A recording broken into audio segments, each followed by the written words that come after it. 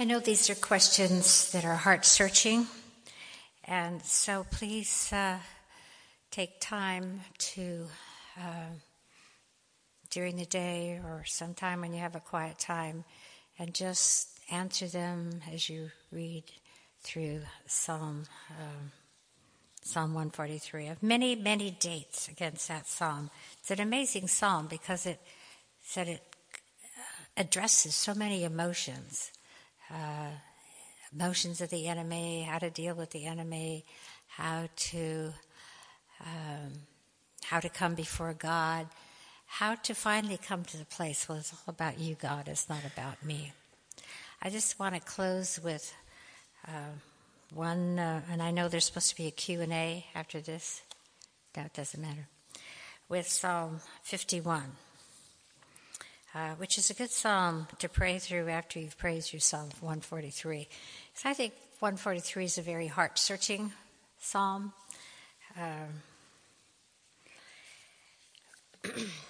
Well, I was in the right place at the right time, but my heart wasn't right. I was in India with a team, and one of the ladies on the team was loving, gracious, kind.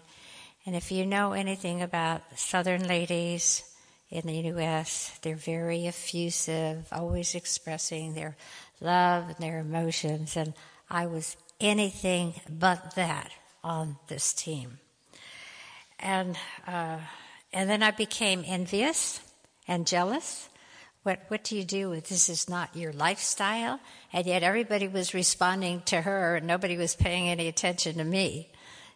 And we were teaching about sonship, we were teaching about God's love. So I was reading Revelation at the time and came to the last church that Jesus was telling John about, what he was going to do. And it was the church at Laodicea. And he says, I said, you're lukewarm. You're neither hot nor cold. I'm going to spit you out of my mouth. Now, those are pretty severe words. But he just, at that point, just put his finger right on where I was. What do you do when the Spirit unveils your heart? You just repent. Otherwise, you stuff it in.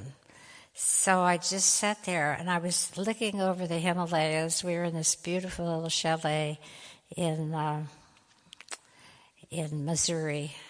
Someone here was there, and beautiful, beautiful. My heart was just broken over my envy, over my jealousy, over my lack of deep compassion. So that's when Psalm 51 became alive. Oh, it has become alive on many, many other occasions for me. If you see my Bible, I have lots of dates written against Psalm 51.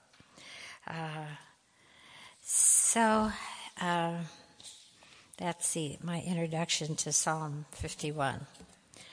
So I was in the right place at the right time, and I was a sinner. David was in the wrong place at the wrong time, and he was napping on the rooftop when he should have been out fighting God's enemies, securing the borders of the kingdom. Not being where he should be, he let his eyes wander, and his heart followed. His heart desired what was not his. Wasn't he king? Could he not demand what was forbidden? At least that's what he thought, even before he acted. When Nathan the prophet, a question was asked, who is she? A command was given, bring her here. She came. Is not what the high king does, who commands the land? She conceived, her pregnancy was covered up with the murder of her husband, and God was not pleased. When Nathan the prophet came to David to expose his heart with the story of a stolen lamb, he cried out that he had sinned against the Lord.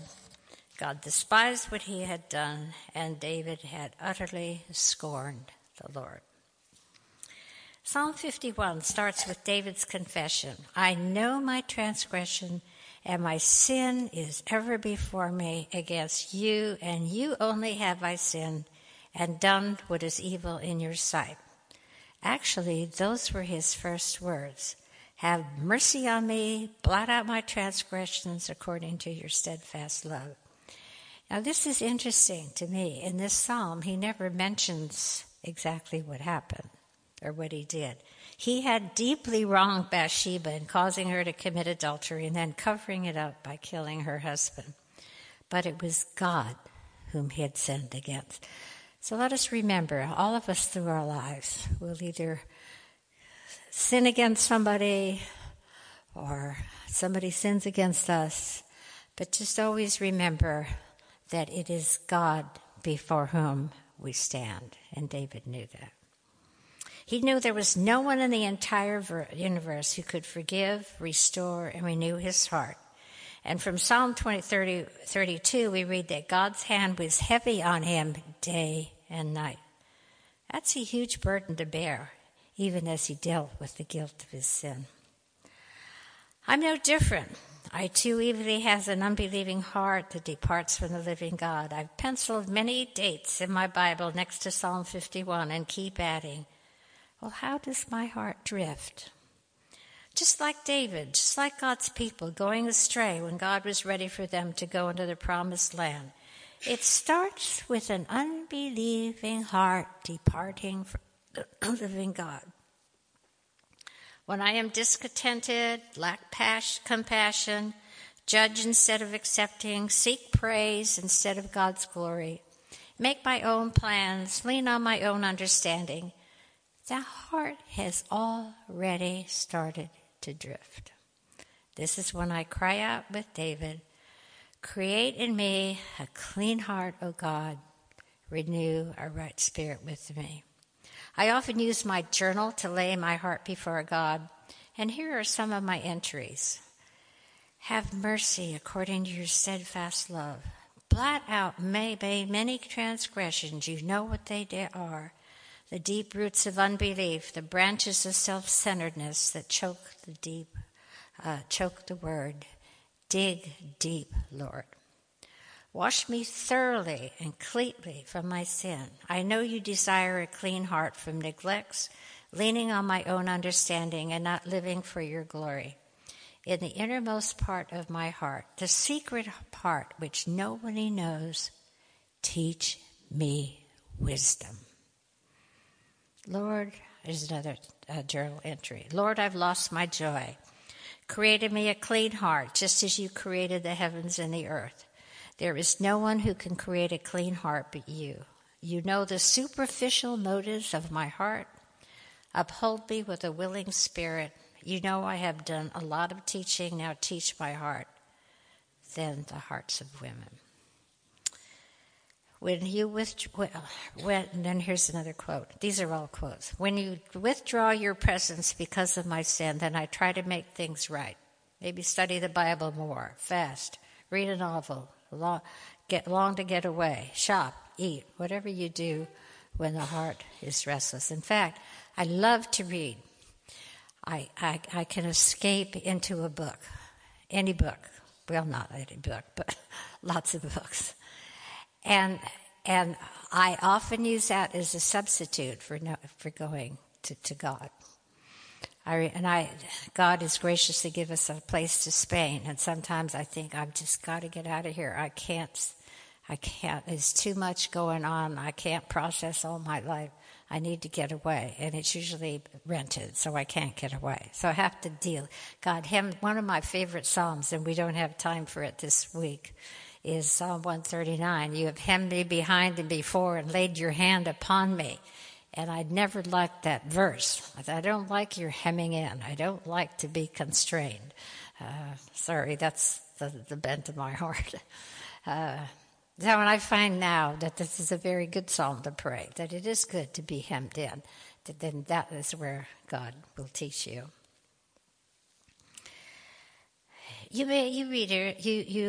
I'm sorry, this is part of my book, so you may have different strategies. They're all good things, but what David found, and I too discovered, was the sacrifices of God are a broken spirit and a broken heart you will not despise.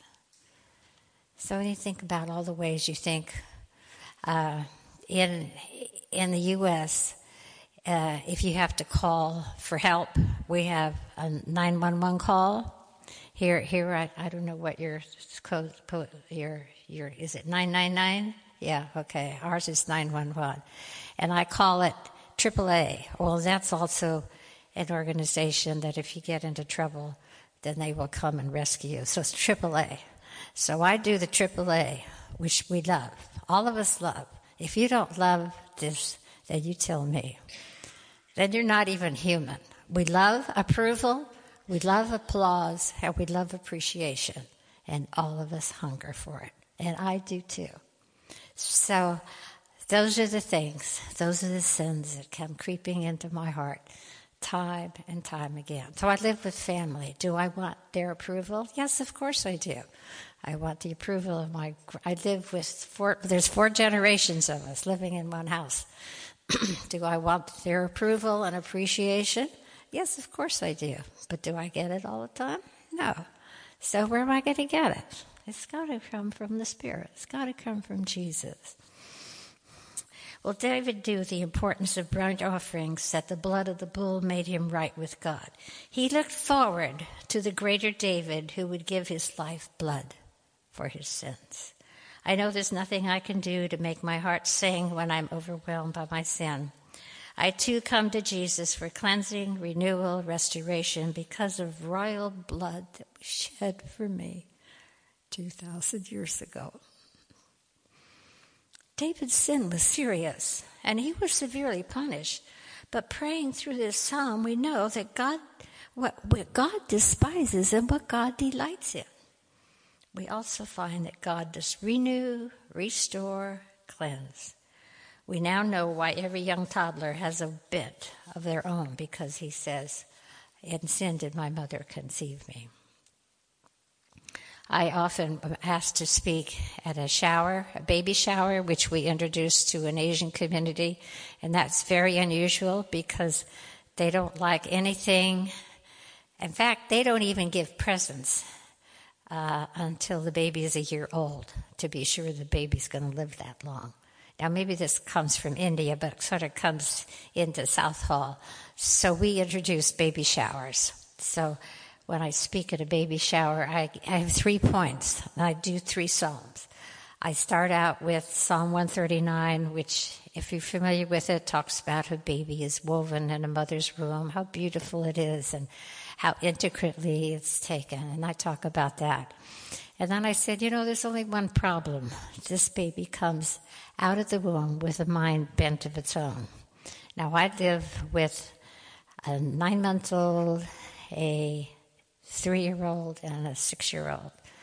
And the 9-month-old, when that child is angry, when he doesn't get his own way. And children come out that way. And what are the struggles with in relationships in family? Everybody wants their own way, don't they? And you as a parent can to a certain extent to do that. But when they get a little older, then the struggles begin. So that's the heart. And then I share a little bit from Psalm 51. And then the last psalm I share is Psalm 127. Unless the Lord builds a house, they labor in vain. So this was so amazing. I said this, I think the first time I spoke this was at a shower where 2 women, one was English and the other was from India, and they were both expecting babies at the same time. And they were friends, so we had the shower together. And the Asian woman was married, so the English woman was married to a convert who was from a Hindu background. So he brought a lot of his Hindu friends. Well, after that, they just, they all clapped. The first time anybody ever clapped at a baby shower. So then later on, one of the men who was a Sikh came to me and said, wanted to read my book, From Fear to Freedom, which is not out there, unfortunately, but I think you can order it. And he read it. The interesting thing is it shows you that the Spirit just has to be in a heart of someone who's going to read. People have read my book and have been totally changed because they just Christ met them in the book. But he just analyzed it and analyzed me. And as far as I know, he's still not a believer. But those Psalms really kind of tell a story. But it's just always good. And a parenting principle is that these children have hearts that are bent away from God. They need changing, and only God can change them, and you can't. So if you don't get anything out of this day, remember that. Well, the lessons of the consequences of sin, the appeal of the heart for forgiveness is before us in this amazing confession and restoration. Yes, he was punished. The baby died. And when he took Bathsheba as his wife, she brought forth Solomon, one of the great kings of Israel, a king that nations came to inquire, the beginning of the fulfillment of the promise to Abraham that he would be the father of nations. That's the big picture. Sin never has the end of the day. God never wastes anything. Even our sin is used in a mysterious way for his glory. And I want to repeat again this phrase from Augustine. O Lord, your will is so great that whatever is against your will accomplishes your will. And that's what happened. Oh, the sweet taste of joy when the heart is renewed, delivered from the relentless pursuit of approval of a self-centered life, of finding life in Christ alone. To know God is pleased with a broken heart. And that's where I need to come every day. I need new refreshments. Yesterday's bread is not sufficient for today. I need new bread every day. God bless.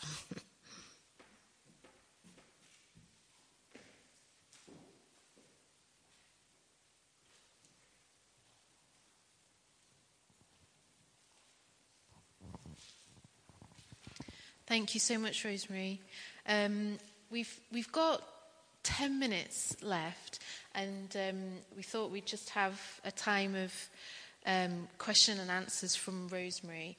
So if anyone has any questions, either from today or from reading Rosemary's book, or just generally questions, then have a quick think and just put your hand up, and I can come and take your question.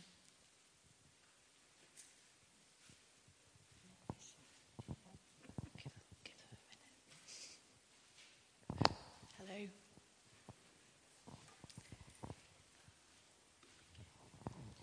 Rosemary, where's home for you?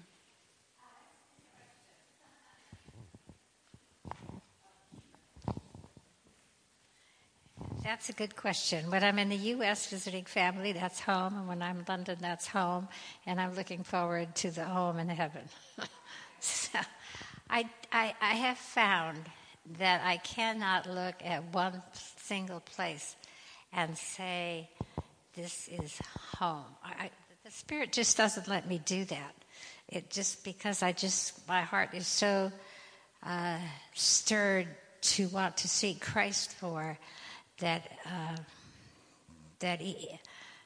don't know if I'm communicating, but and it isn't because I'm older. It is just that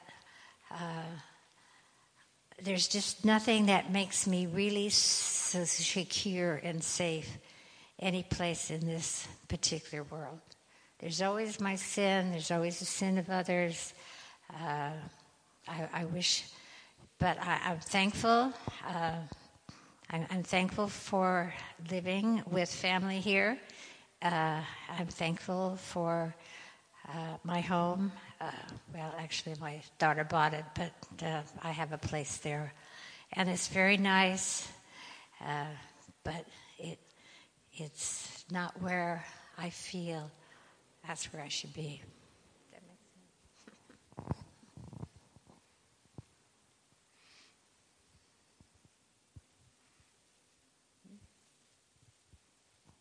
Anybody else got any questions? Hi, Rosemary. Would you explain a bit more about the sonship course that you run? Thanks. Actually, I told two things. I told my granddaughter, Jillian, because living in London is so all-encompassing that there's just no time to think. And so I was struggling to put these talks together. And I said, Jillian, if I ever say I'm going to do another retreat, then just remind me of all the struggles that go with it. That's one thing. Then I said to Jan this morning, I'd really like to come back here and give you sonship lectures. So I did. So I have to tell that to Jillian. Anyway, sonship. When we first went to Uganda, there was just an explosion of people coming to Christ.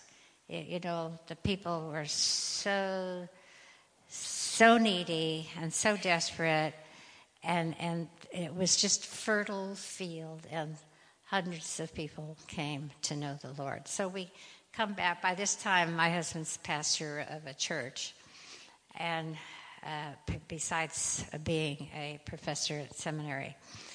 So we came back, and a lot of people wanted to go back with us on the next time out. And so he sat down with them, and he said, well, share how you came to Christ, and how would you share the gospel with someone? And he found out that they didn't know how to share their faith. So this was kind of the very first seeds of sonship. So then we go to Uganda, and we take, we took another young man with us. The first time we went, we took four young men, and the second time it was just one. But while they were there, Jack and Bob Hippie, who is my son-in-law that I live with in London, they decided to go to one of the islands in Lake Victoria. So they preached on the book of Galatians, which is, you see all these people in front of you and you think, oh my, is this what you should do? But they preached the book of Galatians. And out of that, one sailor, big Choli sailor, came to Jack and said, you mean I can go to sleep tonight without taking all this banana beer to keep the demons from me?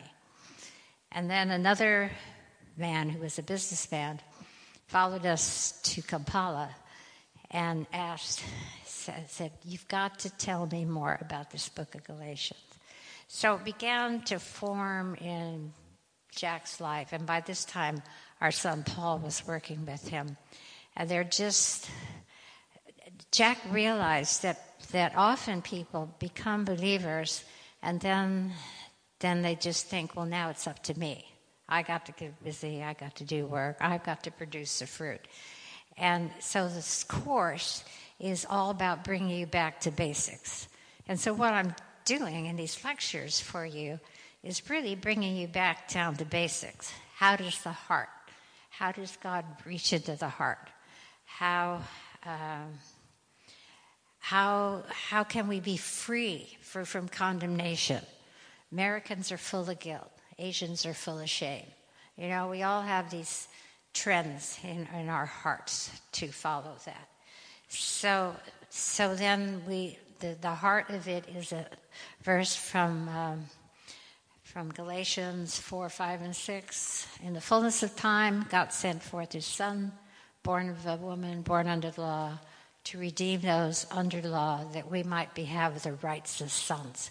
So the sonship course is designed to help you to understand who you are as a sinner, but needing every day to come to a fresh view of Christ.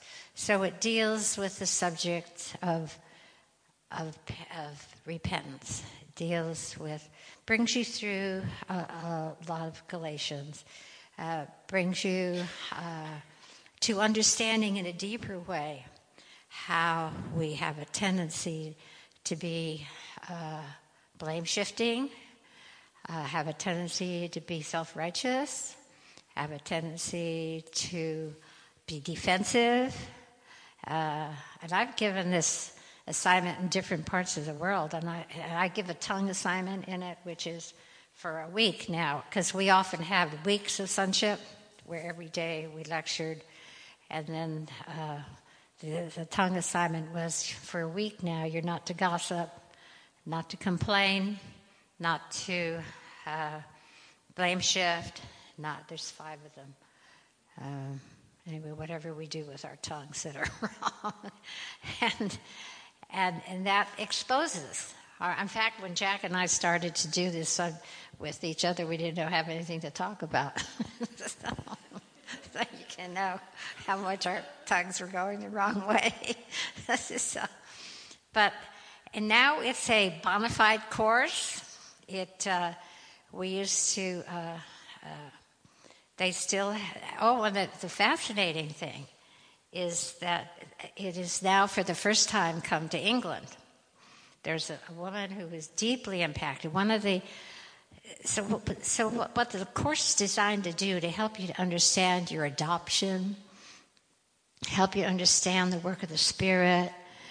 My lectures were usually on the conscience and forgiveness, how to keep an ongoing forgiveness. It's just the nitty-gritty of life, but the foundations are the gospel. So I lost my train of thought just a minute. Yes, sonship. So one of the English women, her husband's a pastor, she said for 20 years she just lived on the surface of her life, just acting like she should as a pastor's wife, but have no heart. And someone just sat her down and talked to her about her adoption as a daughter, and her whole life was just completely changed. So she organized a sonship week where I wasn't the speaker, but I did some mentoring. And they are serious now about bringing sonship to England. So with that, we'll tell. I think they're going to do another one. So I'll keep in touch with Jan and there might be some women that would. This was a whole week. I brought 4 of my Asian friends with me. 2 of them wanted to follow up. So the way this course is designed is there's teaching and there's counseling. And the counseling goes with each lecture. And often, now there's a young couple that came to that sonship, and they're just starting their sonship with World Harvest in the U.S. So, any more questions? Does that help you understand? Yeah, this has made a profound effect on all of a sudden people are just tired of living on the surface, tired of just pretending. But it is now being, I think, translated into Spanish. I'm not sure, I think. But anyway, a lot of books now are coming out. Gospel, I just finished a book, a gospel guide to parenting. So the gospel-centered life, there's a lot of booklets like that have come out that are study books that is sort of the outgrowth of the original sonship. So it keeps you in the gospel. Is basically what it's designed to do. Can we get hold of any of the sonship material? Well, if I get your email, then I will send you the links to it. And yes, you can. They're all available. In fact, I think the publishing company, 10 of those carries a lot. I mean, my daughter, who, if I hope you'll read the book, Come Back, Barbara. She was the one that rocked our world and went astray. She is now a publisher. I'm sorry, she's now a managing editor of a publishing company called New Growth, and and she publishes a lot of those books. So I'll get you that link. Yeah. Mm-hmm. Yeah, I think that would, because the emphasis is that the gospel should be new for us every day. It should be fresh. It doesn't happen. I'm sorry, it doesn't happen to me every day. So, but when it does, it just is just refreshing and new. And I think that's why the Psalms at this time of my life have meant so much to me. Remember, I'm going to have one more story to tell. Do I have time or not? I came home from Uganda once, dry as dust in my spirit. Oh, it was probably the second time or third time around. Very, very dry. And I said to my husband, and this is part of the sonship, I said to my husband, I have to get away. I have to get someplace where I can hear the Word of God. So I don't know if you're familiar with R.C. Sproul. Some of you, I see your heads nodding. Ligonier Study Center, and it was in Pennsylvania at that time. So I made plans to go with a friend. But in the meantime, a friend of mine was starting a woman's breakfast, outreach breakfast for women. And she wanted me, and then there was a follow-up, and we were studying just a very simple booklet to follow up. And I said to myself, I can't do this. I cannot do this. I have nothing to give. But she's a friend, so you do it. And it was just a very simple, I think, Christ for, what is it called? Youth for, anyway, one of the organizations in the U.S. put it out. The second lesson was all about Christ and his righteousness. And it was one of those moments where heaven opened up and I saw the beauty of God's righteousness. Well, I didn't have to, the Spirit met me. What do you know? So I sent for all the tapes, and they were on Romans. And I couldn't get enough from the study of Romans. And it was so real and so all-embracing, all-encompassing, satisfied every leaky, thirsty part of my soul. And then I gathered, we were just a new church plant, and it came out of a lot of the troubled people living in our homes. So I have a big oak table, gathered all the women around the table that I knew were really struggling, and I said, look, we're going to study Romans.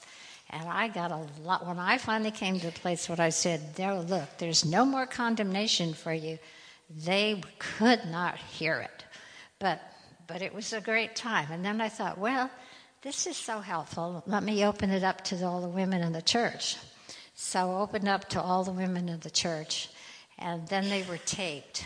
And they have made such a profound effect on so many women's lives. And it was... And that's kind of one of the things that's important in our sonship teaching, is to just remember who God is, that he is totally righteous, and he has made you righteous, you know. So, why did I tell you all that? Oh, the part of the sonship teaching. But he's there for you. He really is. There to meet every single need of the heart. Thank you very much. I think we need to go for our lunch now. But if anybody thinks of more questions, then I'm sure, I'm speaking for Rosemary, but I'm sure she'll be happy to talk to you. So if they haven't finished those questions, I would just encourage them, just take them home. You know, you're not handing any questions back to me. I'm not going to grade anybody. I just want the Spirit to reach your heart. So I think we just go through and get lunch.